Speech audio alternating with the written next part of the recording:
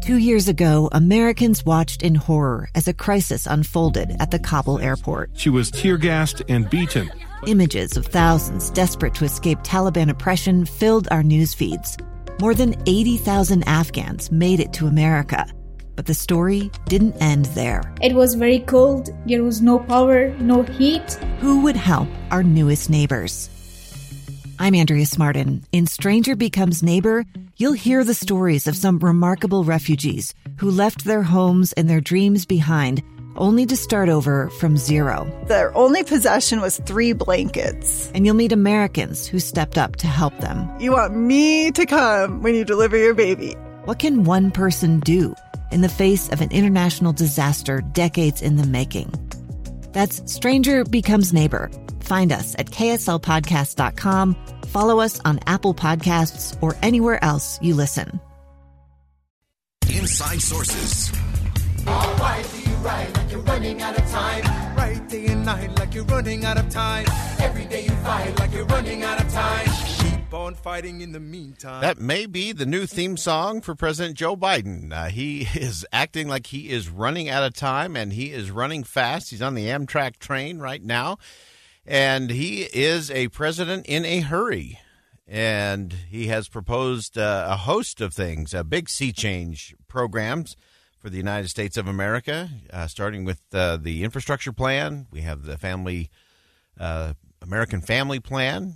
We have a jobs plan and lots of spending that goes right behind it. And so the first question is where's all that money going to? And then the next question is it going to the right places?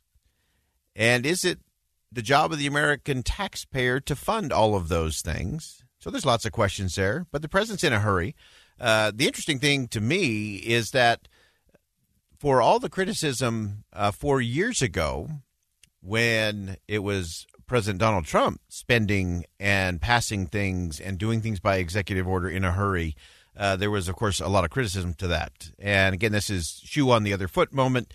And neither side, to be clear, especially when it comes to spending. I will be always the equal opportunity offender when it comes to spending. Democrats are not serious about controlling spending.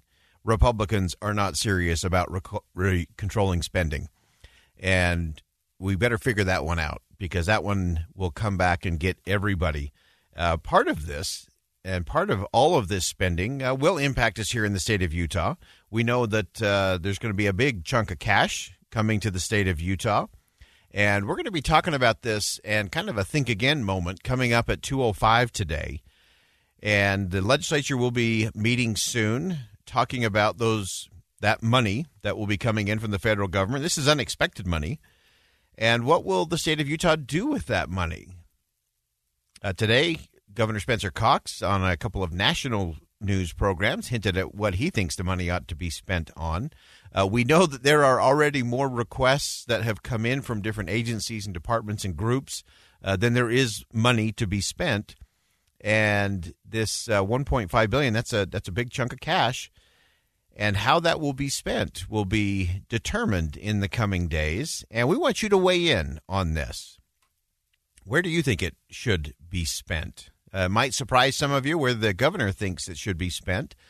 But where do you think it should be spent? We've had a number of people weigh in on our Facebook page and social media channels. And you can also do that, of course, on the Utah Community Credit Union KSL text line at 57500. Again, 57500. Where do you think this money should be spent?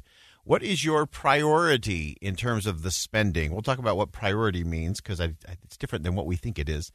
Priority is a singular thing, not you can't have 57 priorities. It just doesn't work that way. If you have 57 priorities, you have no priorities. And so we're going to try to whittle those down just a little bit. So we're going to do that coming up at 2:05 today. So stay with us. We'll have that conversation. We'll let the governor's words weigh in terms of some possible directions for spending that money. Where do you think it should be spent? What should we spend? Any extra money? This is unexpected money. For a lot of us, it's like finding that $20 bill in your Levi's as you pull them out of the washer. It's a nice surprise. But what do you do with that? And this is a big chunk. And how do we do that and use it effectively? So chime in, weigh in, and help us explore possibilities in terms of where that money just might go. The president, on the other hand, is very focused on where he thinks the money should be going.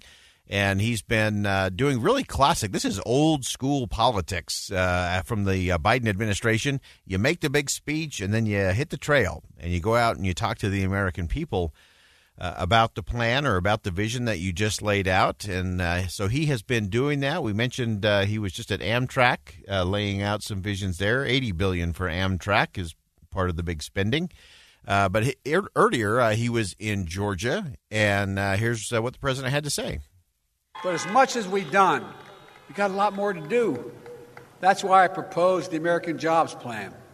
It's a once-in-a-generation investment in America. It's the biggest jobs plan in this country since World War II. So you're going to get used to that phrase, once-in-a-generation opportunity, once-in-a-generation investment is how they're going to couch all of these plans and all of this spending. That it is once-in-a-generation opportunity. That's an interesting debate. We'll save that debate for early next week as things get a little bit more specific in terms of, is this the time to spend that kind of money in that kind of way? Or are there some things we should be doing differently as a result? President Biden went on to say that the Jobs Act will be very America-focused. And with all the investments in the American Jobs Plan, here's what we're going to do. We're going to buy American. Let me explain what that means. You know, it's not a violation of any trade agreement. Every tax dollar that we, in fact, get for construction of anything is going to go to be used to buy American products, made in America, that create American jobs. That's the way it should be. Okay, now let's think again about that statement for just a moment. Again, I don't disagree with the president on this.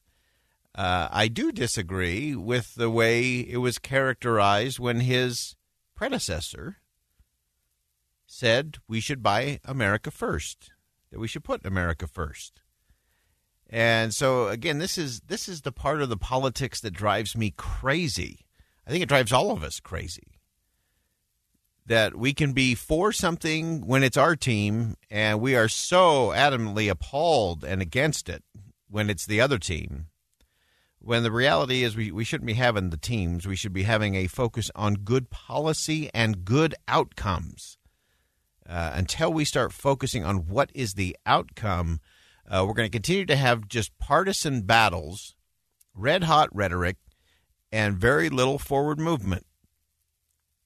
And so I'm fine with the president saying, as part of this plan, we're gonna buy from American companies. We're gonna everything we're gonna use, all the materials are gonna be from American businesses. That sounds like America First 2.0 or 3.0, and the reality is it is just part of it.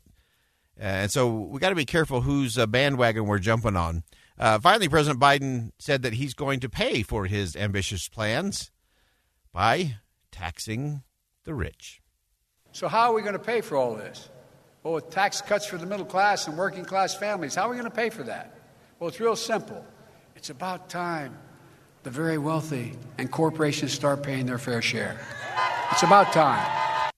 So that's another line you're going to hear a lot, their fair share. And that's another debate for another day. But again, I will tip my hat to the communication staff in the Biden administration. They are running circles around the Republicans in terms of communication strategy. And they actually seem to have a communication strategy that's every bit as robust as their policy strategy. And so you can't fault them for that. And if the Republicans want to offer an alternative, they should offer an alternative. Not what they are against. You can't just be against what President Joe Biden is doing. You have to be for something. So lay it out. What are you for and why? And then let's have that debate, because that's a debate we can have in front of the American people. That's a debate we can look at. That's a debate we can weigh in on, and then we can see what the results are. But again, the president is in a hurry. He is most definitely in a hurry, and we're going to continue to watch what he does, Weigh in. We're going to get about $1.5 billion in the state of Utah. Coming up at 2:05, we're going to talk about where that money should go. So stay with us and chime in on the Utah Community Credit Union KSL text line 57500. Stay with us. Much more to come on Inside Sources. 2 years ago, Americans watched in horror as a crisis unfolded at the Kabul airport. She was tear-gassed and beaten. Images of thousands desperate to escape Taliban oppression filled our news feeds. More than 80,000 Afghans made it to America. But the story didn't end there. It was very cold. There was no power, no heat. Who would help our newest neighbors? I'm Andrea Smartin. In Stranger Becomes Neighbor, you'll hear the stories of some remarkable refugees who left their homes and their dreams behind, only to start over from zero. Their only possession was 3 blankets. And you'll meet Americans who stepped up to help them. You want me to come when you deliver your baby. What can one person do in the face of an international disaster decades in the making? That's Stranger Becomes Neighbor. Find us at kslpodcast.com.